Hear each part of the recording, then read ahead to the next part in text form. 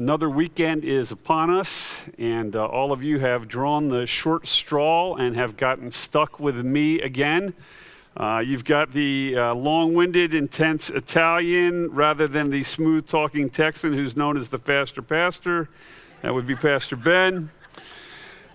He's back next week, though, so don't think that we kicked him out of here or anything.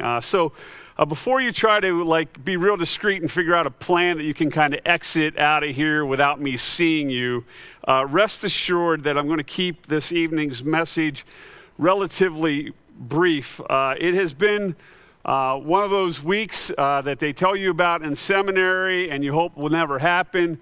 But I had the privilege of spending a good part of the week ministering to a family of 5 kids, ages 16 to 28, who tragically lost their 53-year-old mom. And we performed the service for the mom on Thursday, and that was just a half of it. Last Sunday afternoon, I got home from church, and I was just relaxing, and my phone rings. It's my mom. She's in tears. She's telling me that my 75-year-old real estate selling father, while holding an open house in a remote location of Perry County, managed to trip over a root, fall, and severely break his right shoulder. Rather than immediately calling us for help, my dad, thinking he was still in the Marine Corps, finished showing the house to a potential buyer. And then, I cannot believe this, man, he headed to Sheetz for a Diet Coke.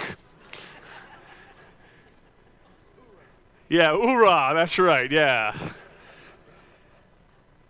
And then with one arm, I don't know how you hold a Diet Coke and the steering wheel at the same time, he managed to drive to Osteo. I met him at Osteo. The waiting room at Osteo was jammed. I said, Dad, we probably can get over to the OIP orthopedic clinic that's over in Camp Hill and get taken care of a lot faster. And so we went over there and got him all squared away. And then Thursday, right after the funeral, I rushed over to the West Shore Hospital and hung out with him while he had surgery all afternoon and evening. So if any one of you is interested in adopting a 75-year-old parent, you can see me after the service. I have one that's available for you. My goodness. So, needless to say, my message prep time has been negatively affected this week, but rest assured, I did my best of studying, and I feel like I'm ready to kind of rock and roll here, so the message will be a little bit shorter than usual. So, today this evening, we're going to talk about the topic of disobedience, and specifically, we're going to talk about how it relates to disobeying God and the ramifications that flow from that disobedience. And I wanted to start off with a little illustration here. There was an incident that was recorded by a pastor by the name of Henry Blackaby. Some of you may be familiar with him. Years ago, he wrote a workbook called Experiencing God, a very, very powerful devotional that's transformational to a lot of people, including myself. And when Blackaby was a young pastor, the very first funeral that he presided over was that of a beautiful 3-year-old little girl. The little girl was the firstborn child of a couple in his church. She was the first grandchild in their extended family. And unfortunately, she was also extremely spoiled. And so one day, Blackaby went and visited the little girl and the parents at their home, and he observed that the girl found joy in ignoring her parents' instructions. When mom and dad would say, sit, the kid would stand. When mom and dad would say, come here, the kid would run away, and the parents laughed, finding her behavior to be cute. Well, one day, the fence to their house, which was in the front yard, the gate was left open. And the parents saw their precious child making a beeline through the fence and heading out onto the busy street. And to their horror, they see a car is running down the street, or racing down the street. The little girl runs between two parked cars. The mom and dad scream at her to stop and turn back. The little girl pauses for a second, looks at mom and dad, and with a grin on her face, sprints out into the street and runs directly into the path of an oncoming car. The parents rushed their little girl to the hospital, and she tragically died from her injuries. And I remember reading that story from Experiencing God when my kids were very little. And it was a watershed moment for me as a parent. It profoundly impacted the way that I looked at how we should be raising our kids. You see, disobedience is serious, and it's especially serious when the disobedience is directed towards God. It's not cute. It's not acceptable. Allowing it isn't loving. And most of all, it comes with unexpected consequences, sometimes consequences that are extremely horrific. And the unexpected and horrific consequences of disobedience are exactly what we're going to look at this evening as we continue our study through the last half of the book of Genesis, entitled The Children of Abraham, A Legacy of Faith. And so this evening we're going to focus on chapter 34. If you have a Bible with you, if you could find that in your Bible. If you got a Bible app, open it, find chapter 34. If you don't have a Bible, there's Bibles on the tables around the room. Please feel free to take one. If you don't own a Bible, we want you to take that home with you. We want it to be your Bible, and we want you to use it. Genesis chapter 34, and if you're able to stand, if you would do so, and please, in honor of God's word. Your legs are going to get tired on this one, big chapter. Now Dinah, the daughter of Leah, whom she had borne to Jacob, went out to see the women of the land. And when Shechem, the son of Hamor the Hivite, the prince of the land, saw her, he seized her and lay with her and humiliated her. And his soul was drawn to Dinah, the daughter of Jacob. He loved the young woman and spoke tenderly to her. So Shechem spoke to his father Hamor, saying, "Get me this girl for my wife." Now Jacob heard that he had defiled his daughter Dinah, but his sons were with his livestock in the field. So Jacob held his peace until they came. And Hamor, the father of Shechem, went out to Jacob to speak with him. The sons of Jacob had come in from the field as soon as they heard of it, and the men were indignant and very angry because he had done an outrageous thing in Israel by lying with Jacob's daughter, for such a thing must not be done. But Hamor spoke with them, saying, "The soul of my son Shechem longs for your daughter. Please give her to him to be his wife. Make marriages with us. Give your daughters to us and take our daughters for yourselves. You shall dwell with us, and the land shall be open to you. Dwell and trade in it, and get property in it." Shechem also said to her father and to her brothers, "Let me find favor in your eyes, and whatever you say to me I will give. Ask me for as great a bride price and gift as you will, and I will give you whatever you say to me. Only give me the young woman to be my wife." The sons of Jacob answered Shechem and his father Hamor deceitfully, because he had defiled their sister Dinah.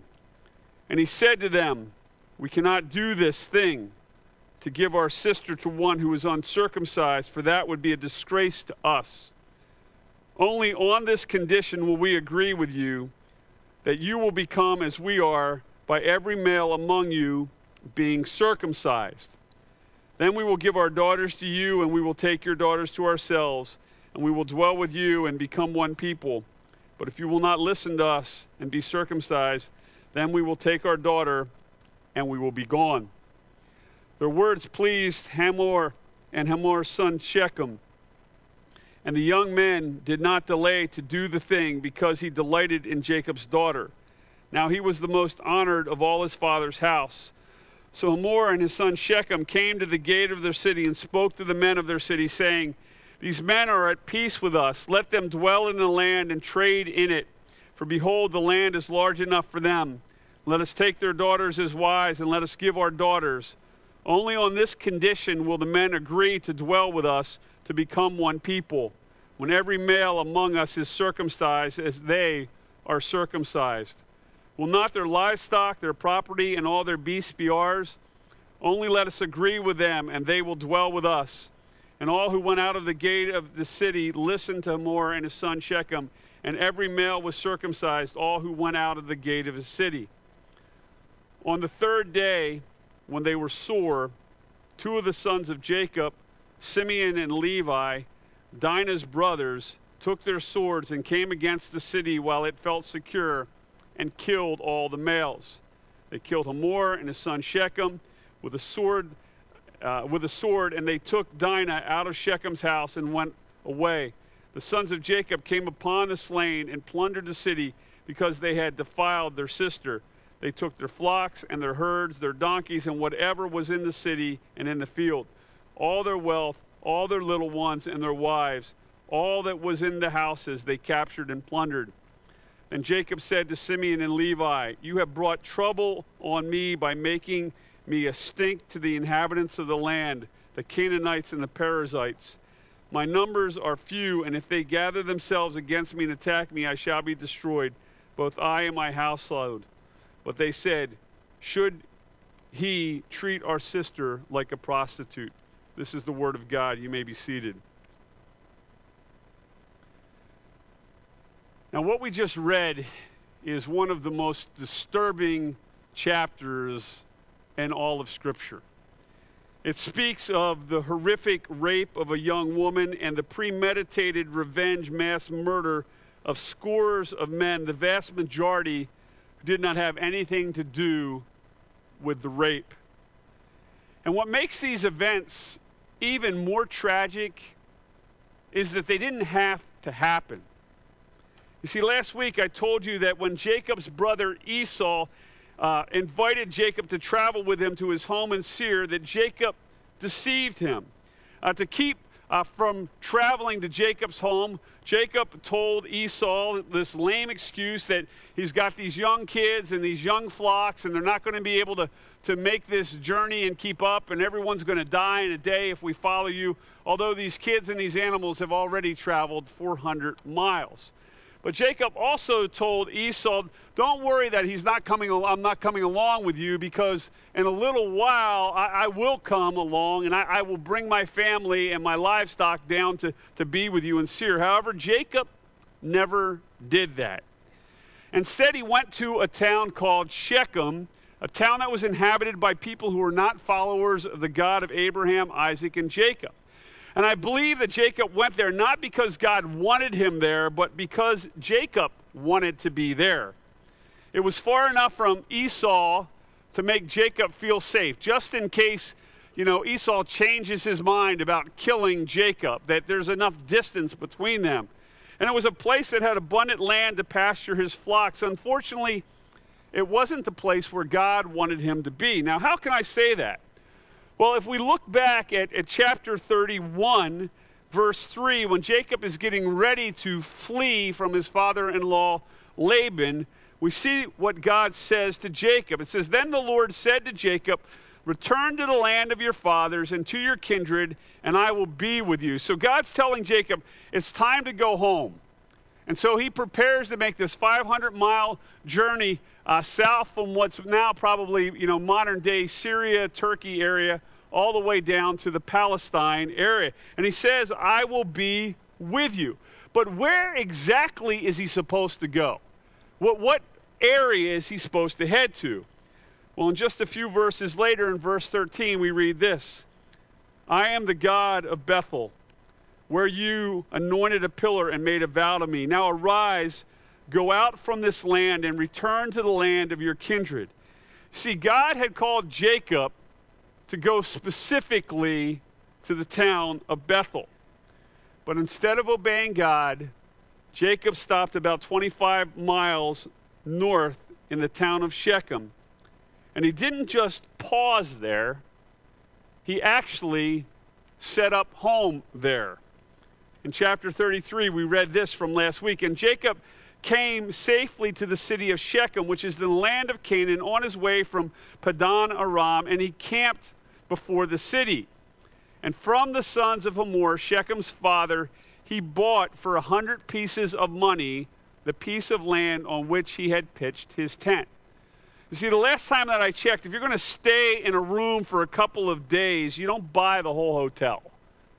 But that's what he's doing. He's bought a place, and he's going to build his home there. He has absolutely no intention of obeying God. Shechem, from his perspective, was a safe place. It was close enough to where God wanted him to be, yet comfortable enough to be far away from Esau. But there's the problem. You see, when we step outside of God's will and we are disobedient, things most of the time don't go well. And God warned us of this very truth in Deuteronomy chapter 11. Just after God gives Moses the Ten Commandments, he says this, "See, I am setting before you today a blessing and a curse. The blessing, if you obey the commandments of the Lord your God, which I command you today. And the curse, if you do not obey the commandments of the Lord your God, but turn aside from the way that I'm commanding you today to go after other gods that you have not known."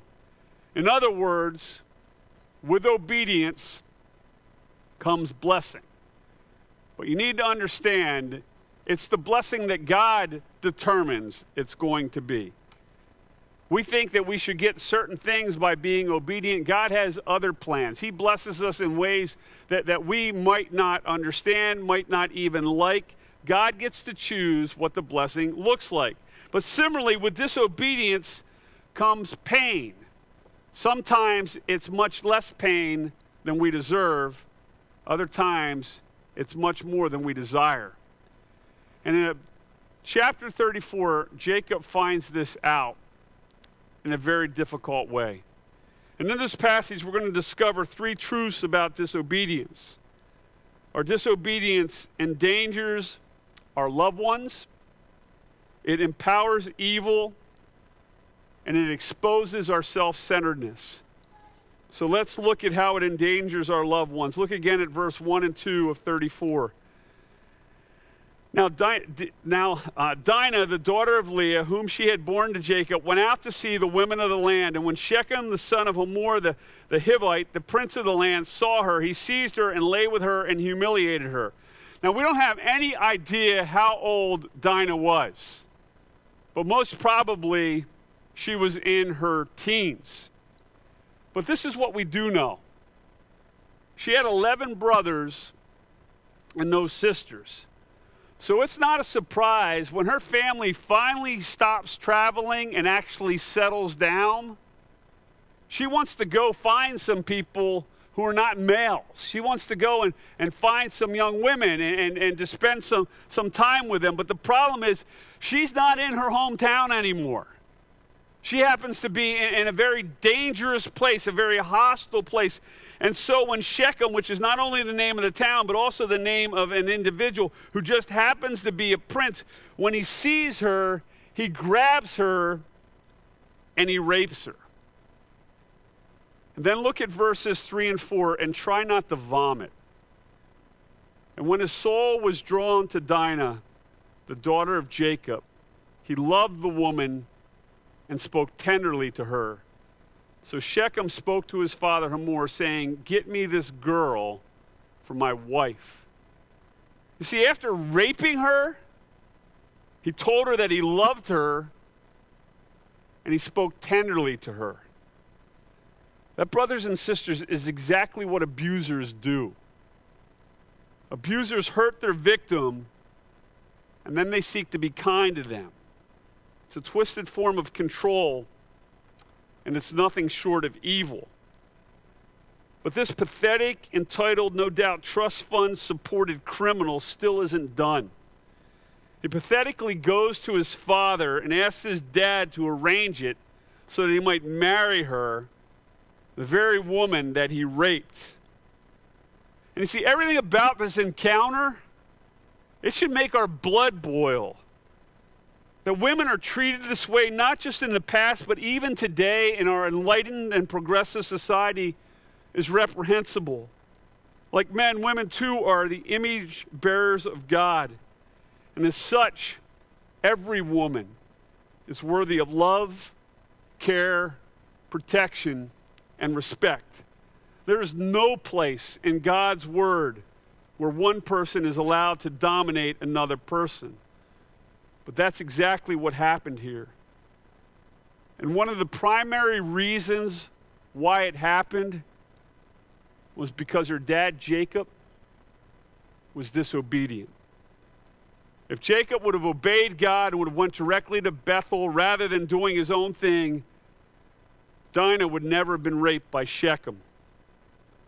And brothers and sisters, when we put ourselves outside of God's will, when we choose to disobey him, we open ourselves and our loved ones up to unimaginable pain.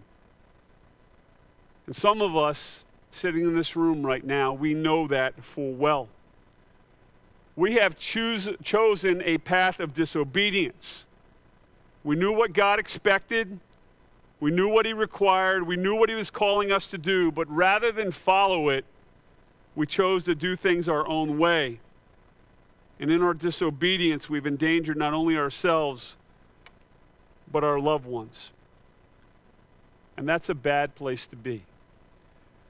But our disobedience doesn't just endanger our loved ones. It does something else, something that people don't typically think about, and it's this. It also empowers evil. You see, the evil that Jacob unleashed through the disobedience is everywhere in this passage. It's through the entire passage. The most obvious display of evil is with the actions of Shechem that we've already discussed. But he's not the only one who's acted in an evil way. Look at verses 5, 6, and 7. Now Jacob heard that he had defiled his daughter Dinah, but his sons were with his livestock in the field. So Jacob held his peace until they came. And Hamor, the father of Shechem, went out to Jacob to speak with him. And the sons of Jacob had come in from the field as soon as they heard of it. And the men were indignant and very angry because he had done an outrageous thing in Israel by lying with Jacob's daughter, for such thing must not be done. You see, one of the greatest evils in our world that typically goes unnoticed is the evil of passivity.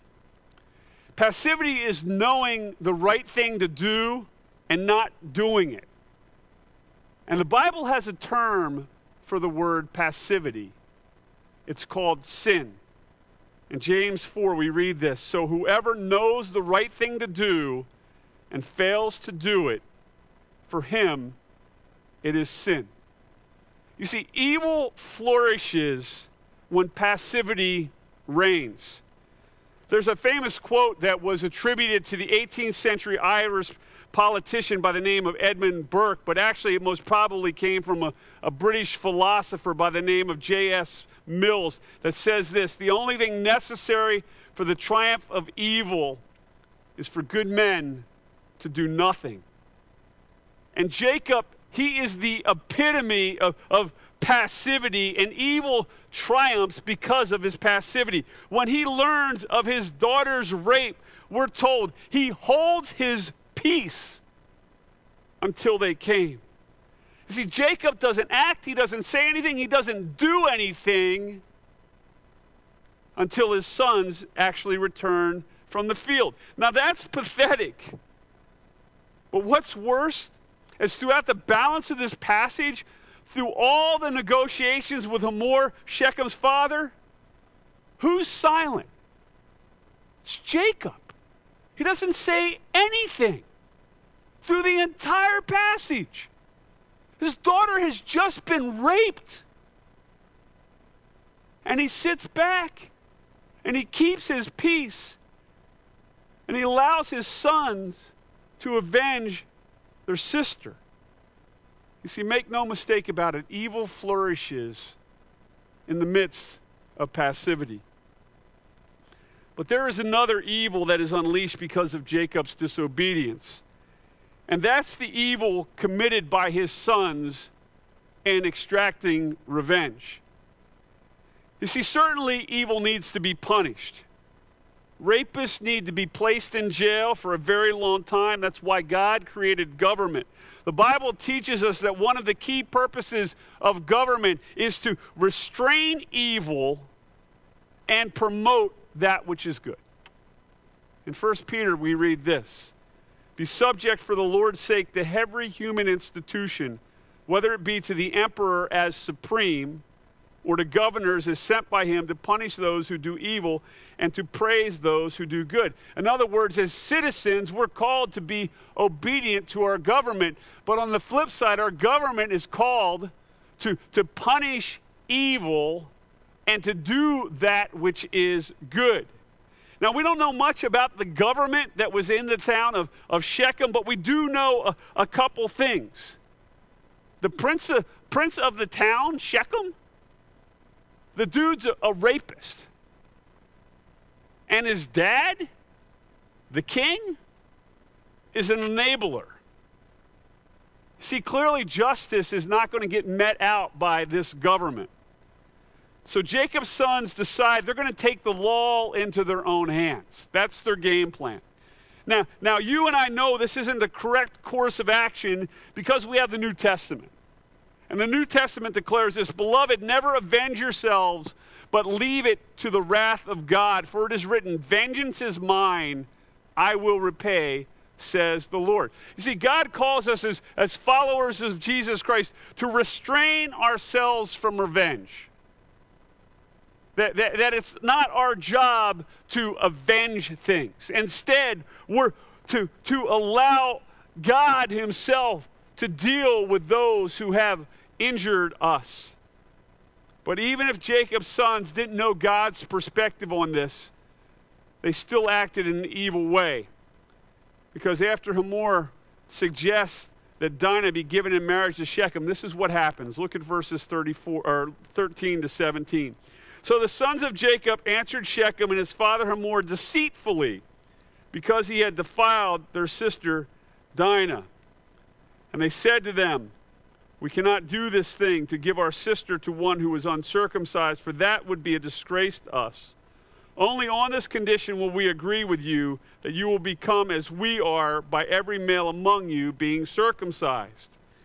Then we will give our daughters to you, and we will take your daughters to ourselves, and we will dwell with you and become one people. But if you will not listen to us and be circumcised, then we will take our daughter and we will be gone.'" You see, Jacob's sons are acting evilly because they're deceitful. But they're also being evil by using circumcision, the very sign of the covenant that God has made with his people. They're using the circumcision not for the glory of God, but to incapacitate the men of Shechem so that they can kill them. And then the greatest evil is when they ultimately kill all the men of Shechem. Look at verses 25 through 29. "On the third day, when they were all sore," a grand understatement by the Bible, "two of the sons of Jacob, Simeon and Levi, Dinah's brothers, took their sword and came against the city while it felt secure and killed all the males." Look around the room for a second.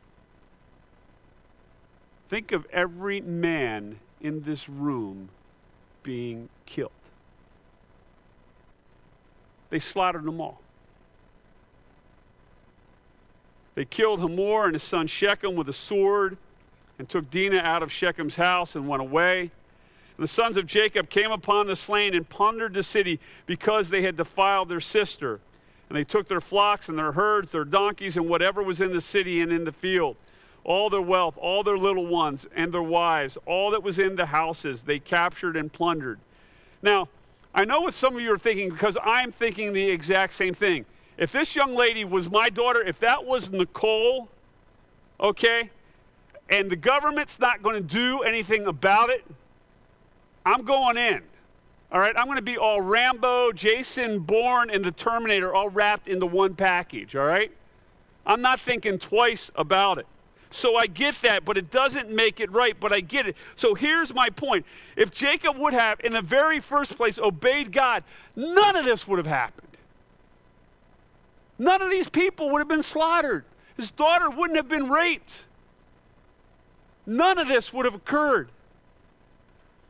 And many times we find ourselves in no-win situations where evil is all around us because our sin of disobedience put us in those situations.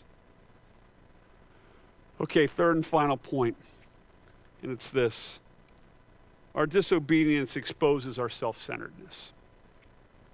Look again at verses 30 and 31. Then Jacob said to Simeon and Levi, "You have brought trouble on me by making me stink to the inhabitants of the land, the Canaanites and the Perizzites. My numbers are few, and if they gather themselves against me and attack me, I shall be destroyed, both I and my household." But they said, "Should he treat our sister like a prostitute?" You see, when we disobey God, one of our natural tendencies is to think only about ourselves and not others. And nowhere do we read that Jacob did anything to rescue Dinah, let alone to minister to her. And when her brothers act, albeit in an evil manner, Jacob's concern is not for the people who they killed or for the actions of his sons. He's primarily concerned about who? Jacob. That's who he cares about. Look carefully at verse 30. Let me read this to you and put some emphasis on first person things. You have brought trouble on me by making me stink. My numbers are few.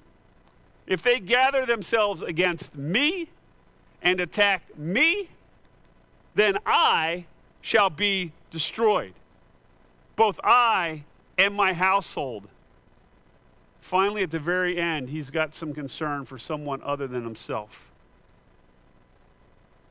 Now, the very reason why we choose to disobey God is because we think really highly of ourselves. That's why. We think that we know better than God. God says, do this, and we're like, no. I don't want to do this because I've got a better idea, God.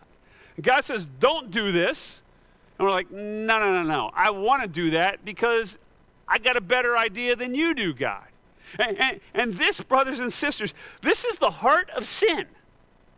When you cut everything to the chase, the heart of sin is when we make stuff all about ourselves. Remember how Satan tempted the first man and woman. This is what it says. It says, "Now the serpent was more crafty than any other beast of the field that the Lord God had made. And he said to the woman, 'Did God actually say, you shall not eat of any tree in the garden?' And the woman said to the serpent, 'We may eat of the fruit of the trees in the garden, but God said, you shall not eat of the fruit of the tree that is in the midst of the garden, neither shall you touch it, lest you die.' But the serpent said to the woman, 'You will not surely die. For God knows that when you eat of it, your eyes will be open, and you will be like God, knowing good and evil.' So when the woman saw that the tree was good for food, and that it was a delight to the eyes, and that the tree was to be desired to make one wise, she took of its fruit and ate, and she gave some to her husband who was with her, and he ate." You see, Satan came and tempted Adam and Eve to disobey, and they take the bait. He causes them to question God's word. He causes them to question God's goodness. And then he pulls out the big guns. And he tells them that they can be something that we all want to be. That they can be God. That they can be in charge. No mind, they were already in charge of everything in the world. Overseers of everything in the world. There was just one thing they had to do. They had to worship God. But they said, no, I want to be in charge of ultimately myself.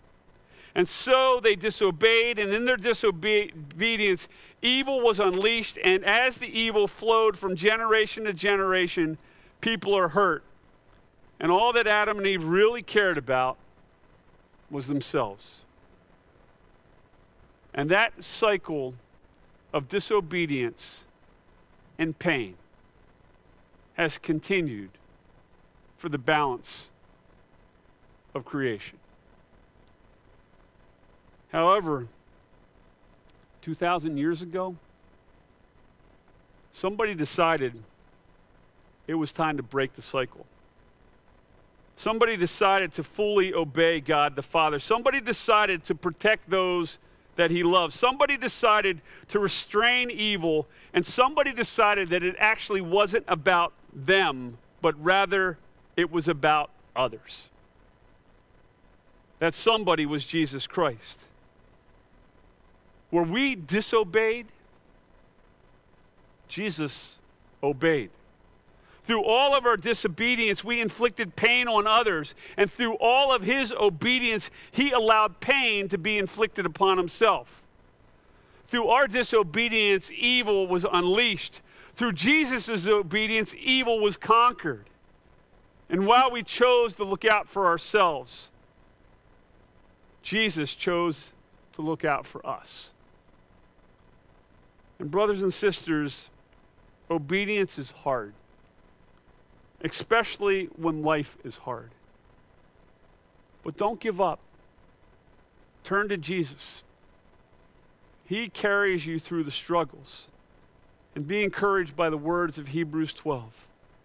Therefore, since we are surrounded by so great a cloud of witnesses, let us also lay aside every weight and sin which clings so closely, and let us run with endurance the race that is set before us, looking not to ourselves, but to Jesus, the founder and perfecter of our faith, who for the joy that was set before him endured the cross, despising the shame, and is seated at the right hand of the throne of God. Consider him who endured from sinners such hostility against himself, so that you may not grow weary or faint-hearted. Lord God, thank you for the truth of your word. Thank you for the lessons that we can learn through the sin of Jacob and his sons and Shechem and Hamor. We pray, Heavenly Father, that you would work in our lives in such a way that, Lord, that we would choose to obey you rather than disobey you. We pray, Heavenly Father, that in our obedience that you would be pleased. Lord, that our obedience would bring blessing not only to ourselves, but also to others. And Father, we pray for your grace and your mercy in the midst of our disobedience. Father, every one of us has struggles and battles, and there's particular sins that each of us deal with, Heavenly Father. And Lord, many times we hear your voice and we know what you want us to do, but Lord, it is so difficult to do.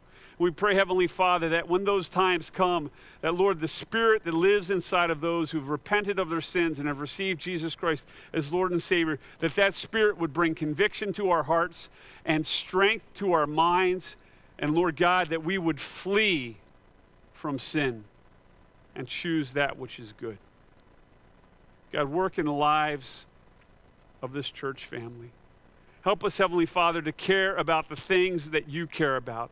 Lord God, let us be a people who is concerned about justice, Heavenly Father. Lord, justice for those who are living in our midst that we can see every day. Justice for those who are in the womb, Heavenly Father. Justice for the infirm. Justice for the foreigner, dear God. Help us to be a people who obey you and follow you and love you and care about you. And Lord, don't just get puffed up by knowledge, but actually do the hard work of being a fully devoted follower of Jesus Christ.